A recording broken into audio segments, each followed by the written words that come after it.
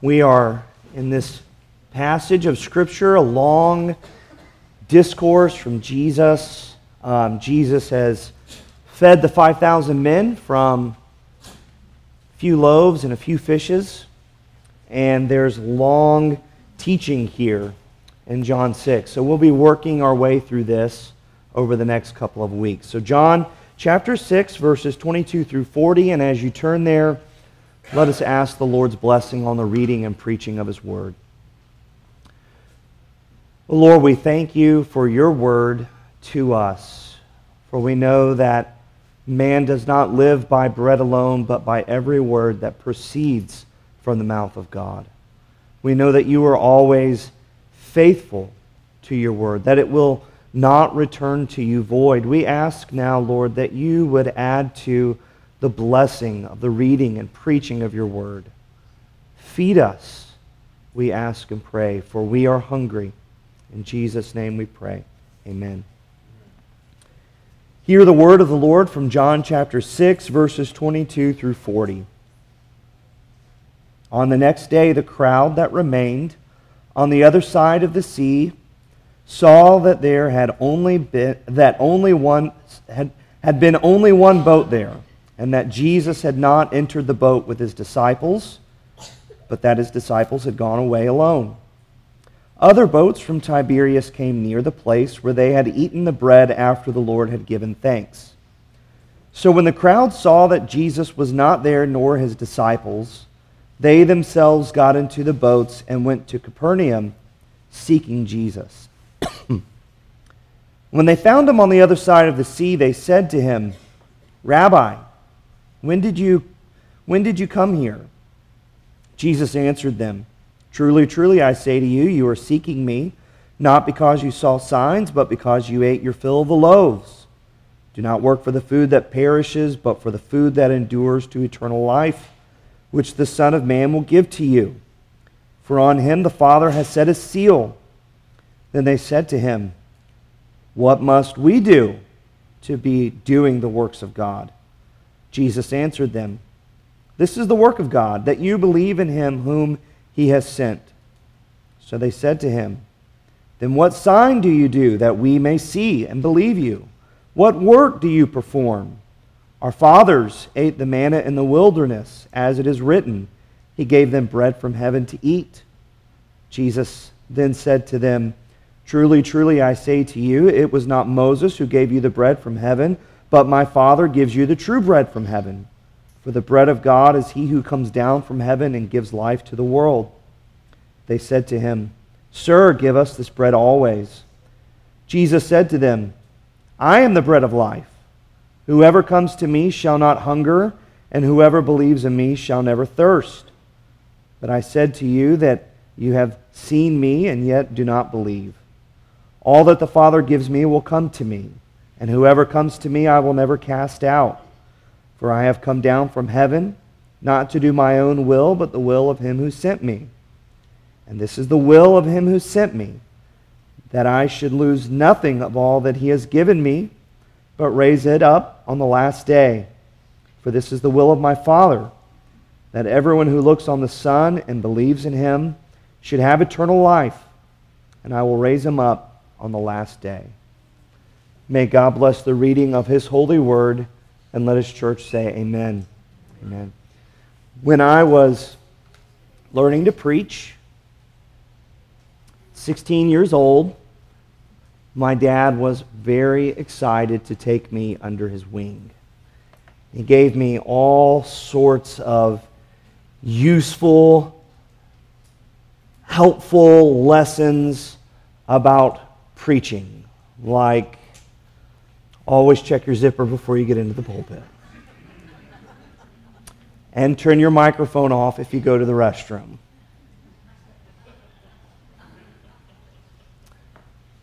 Things you may not always think about. But he also shared with me and taught me that when you finish your sermon, you need to go back to the back of the church and greet the congregation on their exit. It's a practice I still do today, including the other two as well. Dad told me, I'll never forget this, he said, be careful of the praise that they give you on the way out. Especially if you've had to preach a difficult sermon that week.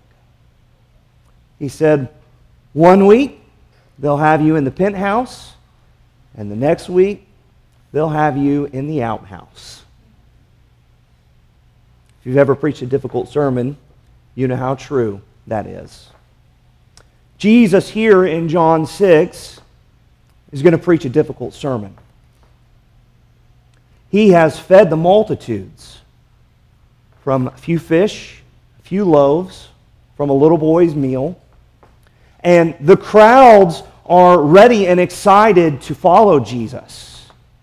They are ready to take him forcibly and make him their king. They are ready to follow him. And yet, when we come to the end of John chapter 6, the crowds will abandon Jesus. In their minds, Jesus will have gone from the penthouse to the outhouse. And Jesus turns to the disciples and he will ask them at the end of this chapter, are you going to depart too? Are you going to leave too? Like the crowds, just because the teaching has become difficult, are you going to depart as well? You know, Jesus doesn't allow us to pick and choose from his teachings like food at a buffet. We're required to eat all the food that he sets before us. We have to clean our plates. Everything that Jesus sets before us to eat, we must eat, even the elements we don't like. And like Peter's confession at the end of this chapter, we must be ready to look at the Savior and say, Lord, to whom shall we go? You have the words of eternal life, and we have believed and come to know that you are the Holy One of God. Here in this passage, we are going to learn that Jesus is the bread of life.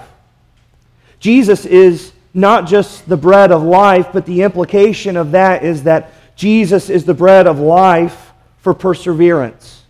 Those who eat from Jesus persevere in this life. Jesus enabling them to persevere. Just like food sustains our physical health, Jesus is the one who sustains our spiritual health, enabling us to live, not just physically, but eternally, what we'll see in this passage. Well, why do some people start following Jesus and then turn away?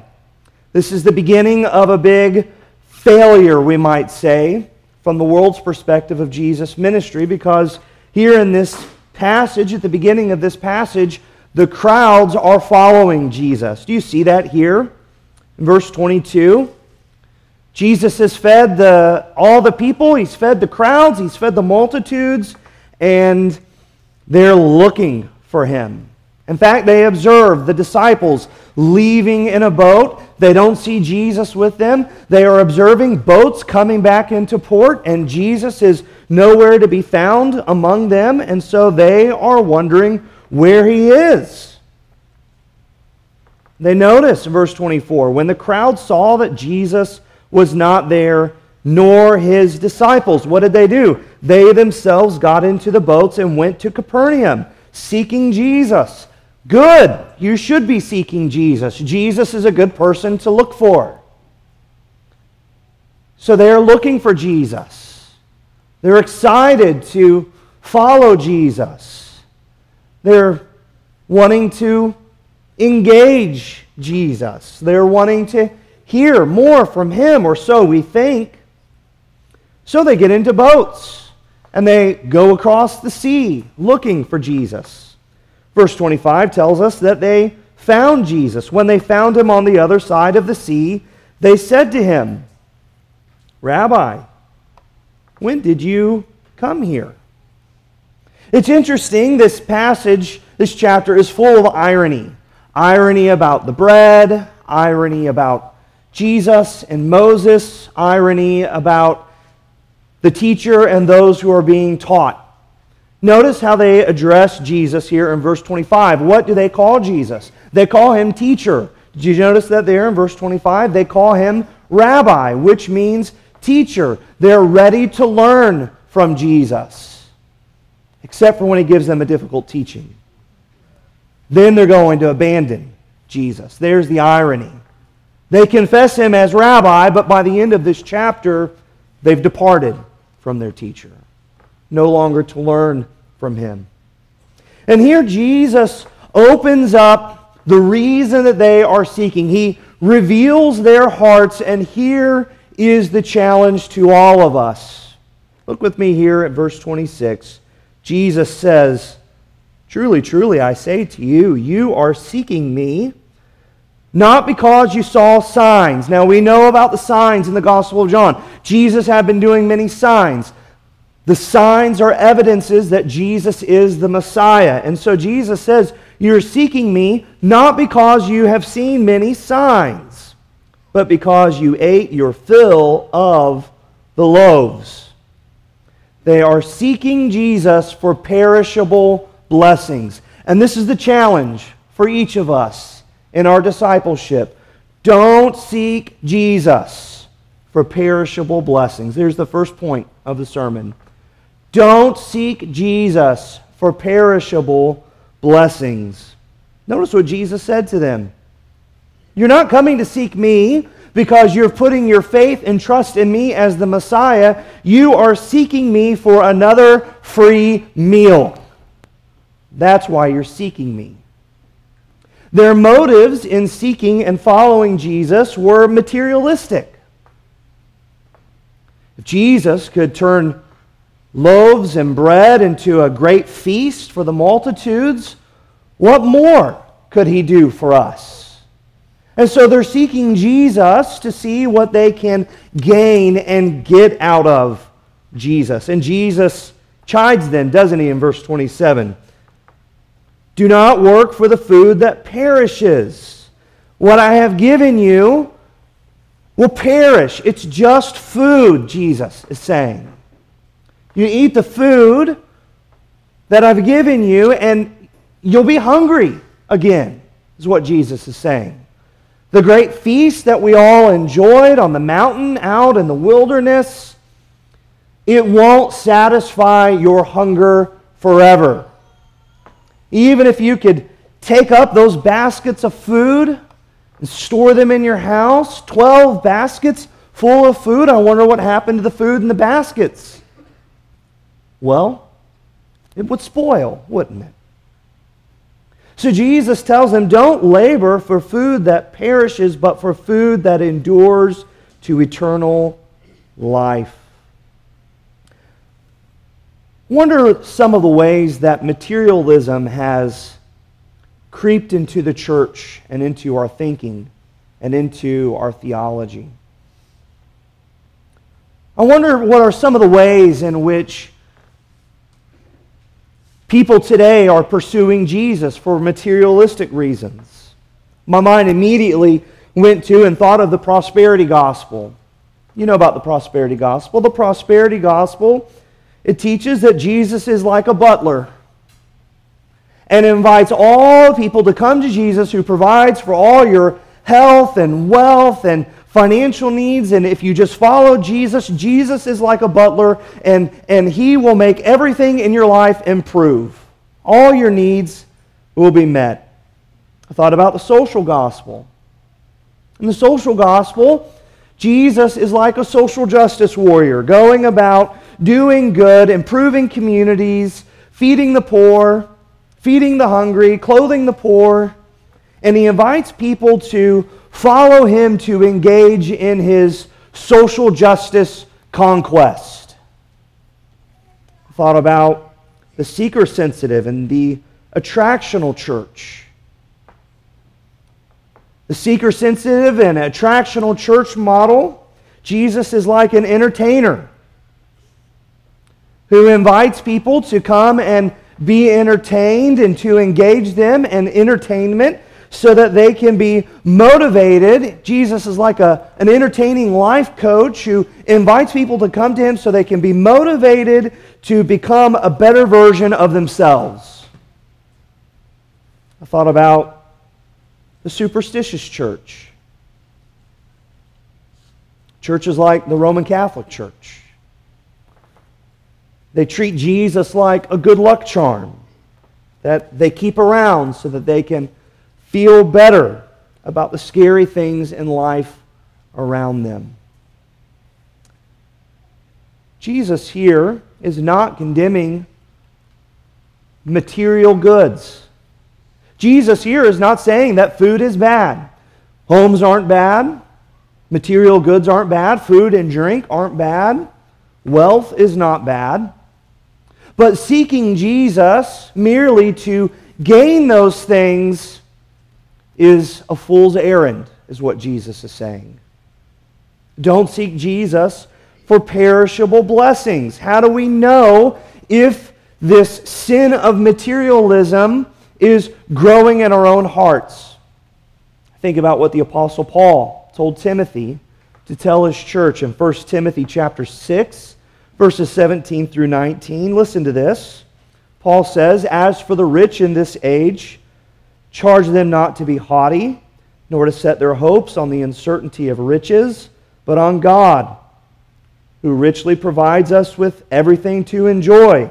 They are to do good, to be rich in good works, to be generous and ready to share, thus storing up treasures for themselves as a good foundation for the future, so that they may take hold of that which is truly life."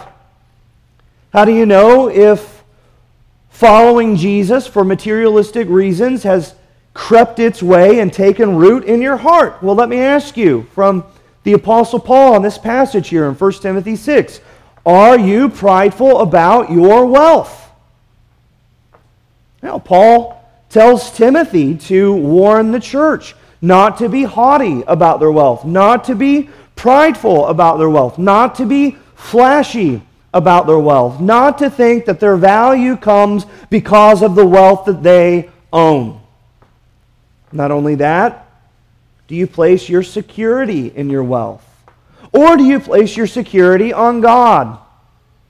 That's what Paul tells Peter to instruct the church. They are not to place their hopes on those riches. They are to place their hopes on God's. And are you trusting in your wealth to provide everything that you need in your life and provide you the security that you need for every area and aspect of your life?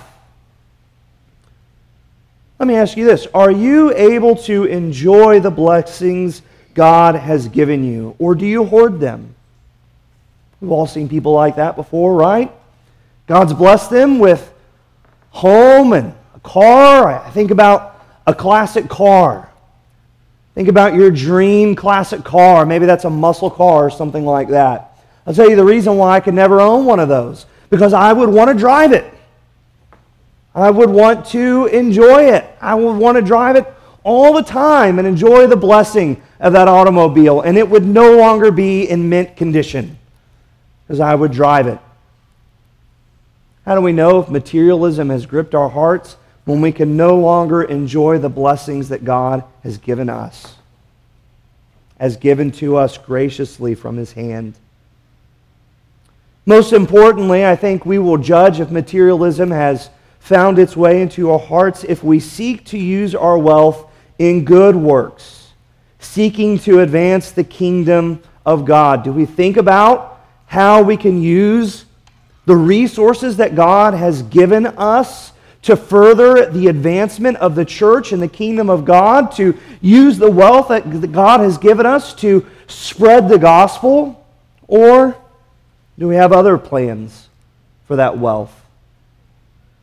To pad and protect ourselves from all the uncertainties of life, gripping so hard onto that wealth that we fail to see that God has called us to be stewards of all the blessings that He's given us. Jesus warns us here, don't seek Him for perishable blessings. There are no U-Hauls following hearses. You can't take any of it with you. You might as well use it for the glory of God. So if we're warned against seeking Jesus for perishable blessings, then what should we seek from Jesus? Well, it would make sense then. Don't seek Jesus for perishable blessings. Instead, seek Jesus for the imperishable blessing of eternal life. There's the second point. Seek Jesus for the imperishable blessing of eternal life. Notice here how Jesus freely offers that in verse 27. Don't work for food that perishes, but for the food that endures to eternal life, which the Son of Man will give to you. Notice what Jesus is saying here. I'll give this to you. I'm happy to give it to you. Just as easy as it was for me to turn the loaves and the fish into a bountiful meal to feed all the people, so too can I give you eternal life. That's what Jesus is saying. I'll give it to you. For on him, look at verse 27, on him God the Father has set his seal. What Jesus is saying here is, I have been authorized by God the Father to do this. This is my task. That's what Jesus is saying. This is my work. This is my role. This is my function as the Christ, as the Messiah. What God the Father has sent me here to do is to grant the blessing, the imperishable blessing of eternal life to all those who come to me. The crowds still aren't getting the teaching. Notice the disconnect here in verse 28. Well, we want to do work too, Jesus. What work can we do to be doing the works of God? Jesus tells them, you're not authorized to give eternal life to people. That's what Jesus is saying here. Only God the Father has given to me, Jesus is saying, to grant eternal life. Your work, Jesus says here, verse 29, is to believe in him whom he has sent. That's what you're called to do. You're called to put your faith and trust in the Lord Jesus Christ for the imperishable blessing of eternal life. Well, begs the question then, they ask him,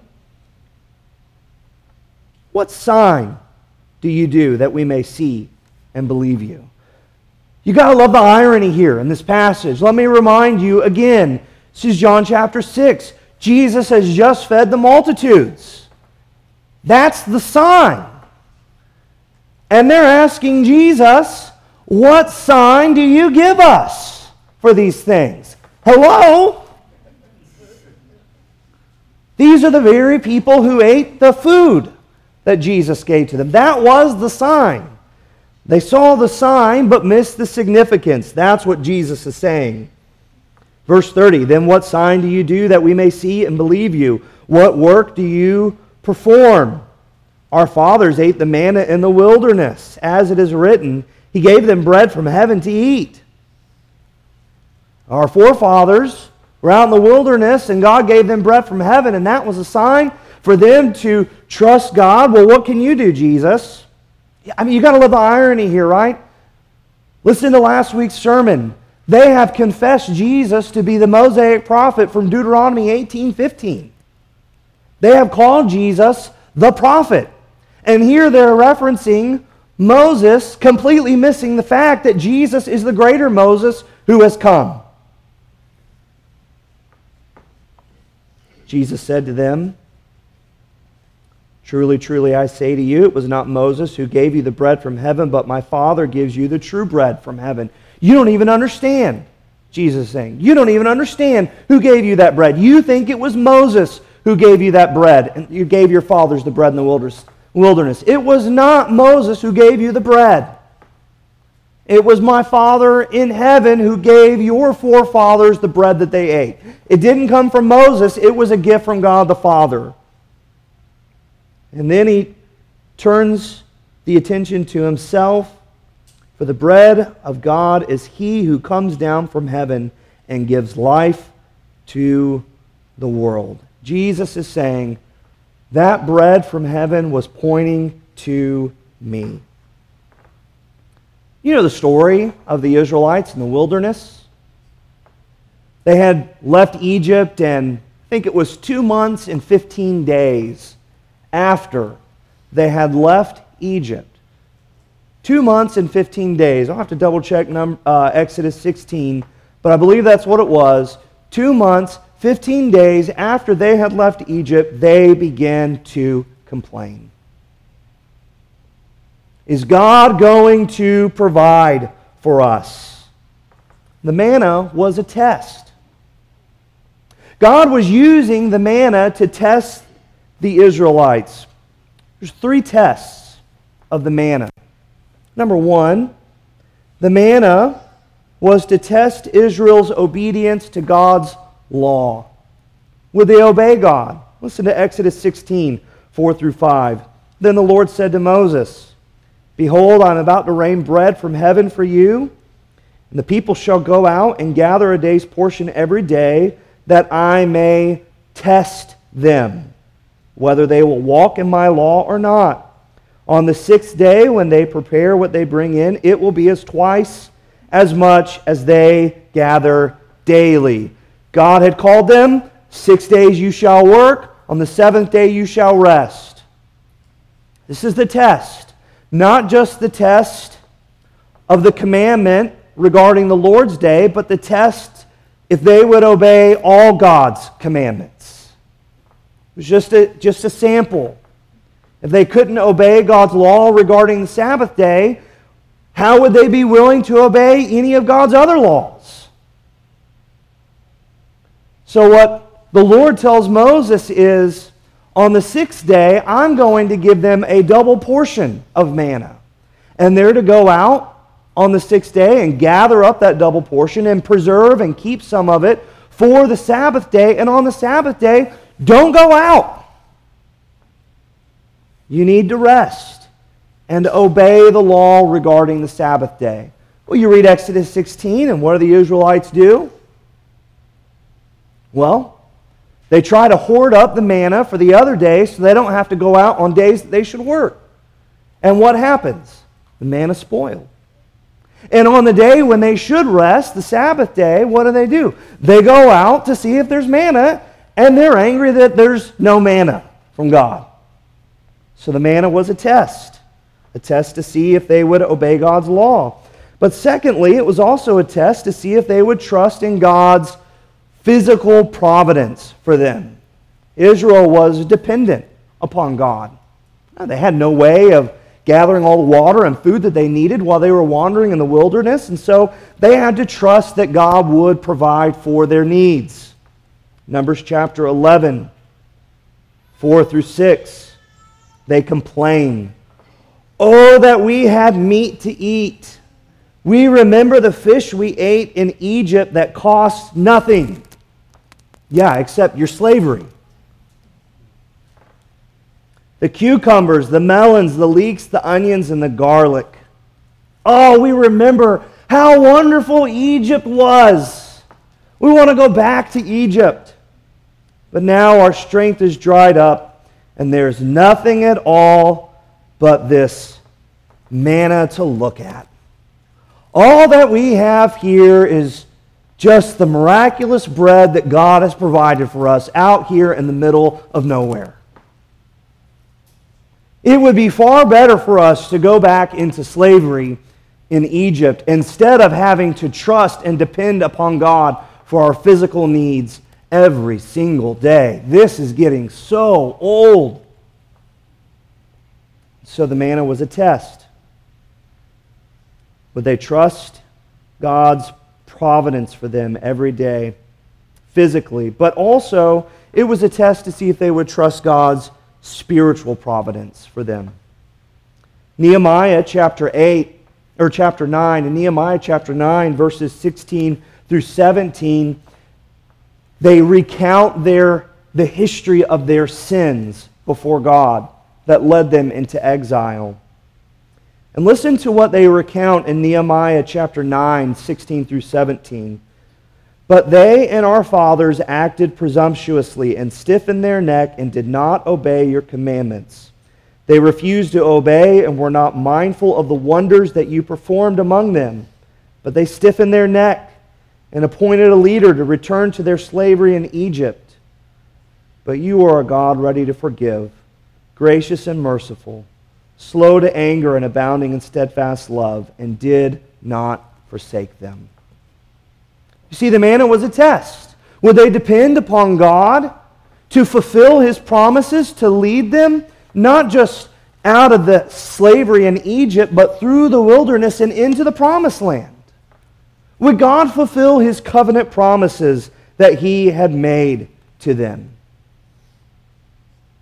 Jesus here in John chapter 6 is picking up on this long, sordid, notorious history that Israel has had with manna. Jesus is saying here, I'm the bread of God. I'm the bread that came down from heaven. Where Israel failed to obey God's law, Jesus perfectly kept God's law, including the Sabbath day, fulfilling the Sabbath day. Where Israel failed to fully trust in God's physical providence, Jesus fully depended on the Spirit to provide all His needs, not using His deity to turn stones into bread. And where Israel failed to trust in God's spiritual providence, Jesus did not live by bread alone, but by every word that proceeded out of the mouth of God. You see, it's a test, isn't it? Are we going to trust that God will make good on His promises to us, that He will provide to us not only the physical needs that we have, but also the spiritual needs that we have? And that's why we're called here to seek Jesus for the imperishable blessing of eternal life. Well, what happens when you do that? What happens when you seek Jesus for the imperishable blessing of eternal life? I want you to notice here in verses 35 through 40 that the bread of life will enable us to persevere. When you abandon yourself to Jesus, when you, or I should say, abandon all other means of salvation and trust in Jesus alone, eating the bread alone that He provides, looking for your spiritual nourishment from Him alone, can I tell you, the bread of life will enable you to persevere. It will never let you down. And that's what Jesus is saying here. Verse 35. It's the first I am saying in the Gospel of John. Jesus says, I am the bread of life. This is a reference back to Exodus chapter 3. You remember Exodus chapter 3? God reveals Himself to Moses, and Moses asked, who should I tell them who you are? And God reveals Himself to Moses as Yahweh, the I am who I am. Jesus is identifying Himself as God here. That's what He's doing. I am the bread of life. Whoever comes to me shall not hunger, and whoever believes in me shall never thirst. Like bread and water that feeds the body, Jesus provides all the spiritual food that we need to persevere in this life. When we come to Him, looking upon Him in faith, He provides all our spiritual needs. Verse 36, Jesus tells them, but I said to you that you have seen me and yet do not believe. Jesus is saying, look to me. I'm the bread of life.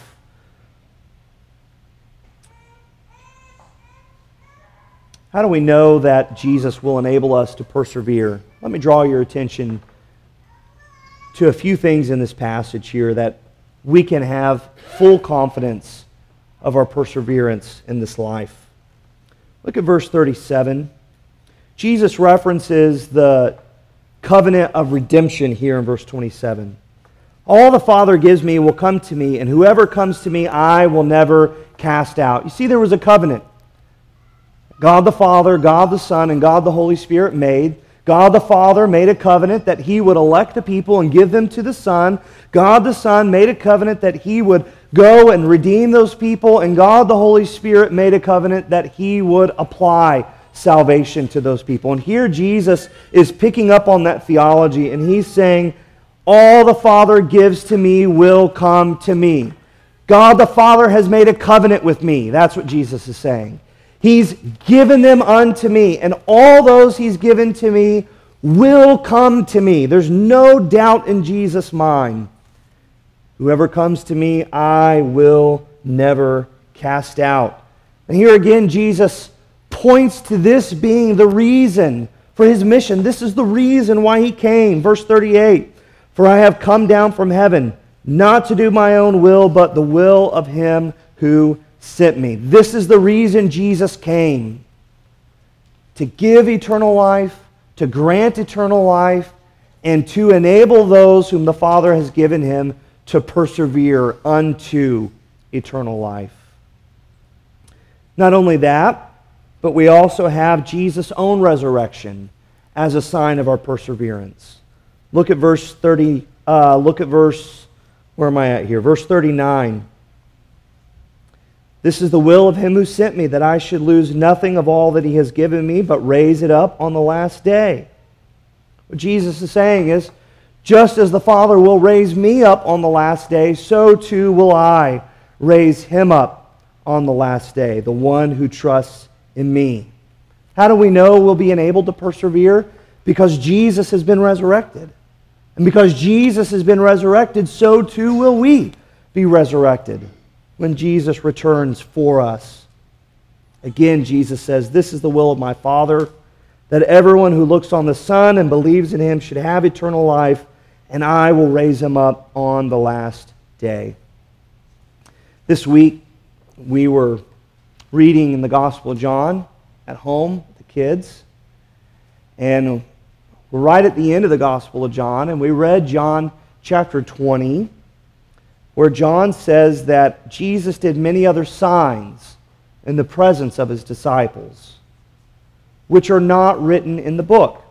But these are written so that you may believe that Jesus is the Christ, the Son of God, and that by believing you may have life in His name. Little Hannah looked at Dad, and she said, Dad, I thought the Bible tells us everything. You just told me that Jesus did other things that are not written here. I thought the Bible tells us everything. That's a very good question, isn't it? Does the Bible tell us everything? I've heard a brilliant mind say one time, very profound, the Bible tells us all we need to know to be obedient, not everything we desire to know to be omniscient. How does all this work out? Can I tell you? The Bible tells us we'll be enabled to persevere. Well, what about through hardships and difficulties? Yes, you'll persevere through those. Why? Because Jesus is the bread of life for perseverance. He has given us the promise of His Word. Do you have that confidence this morning? I hope and pray that you do. I hope and pray that you look to Him to sustain you and enable you to persevere. Let's pray.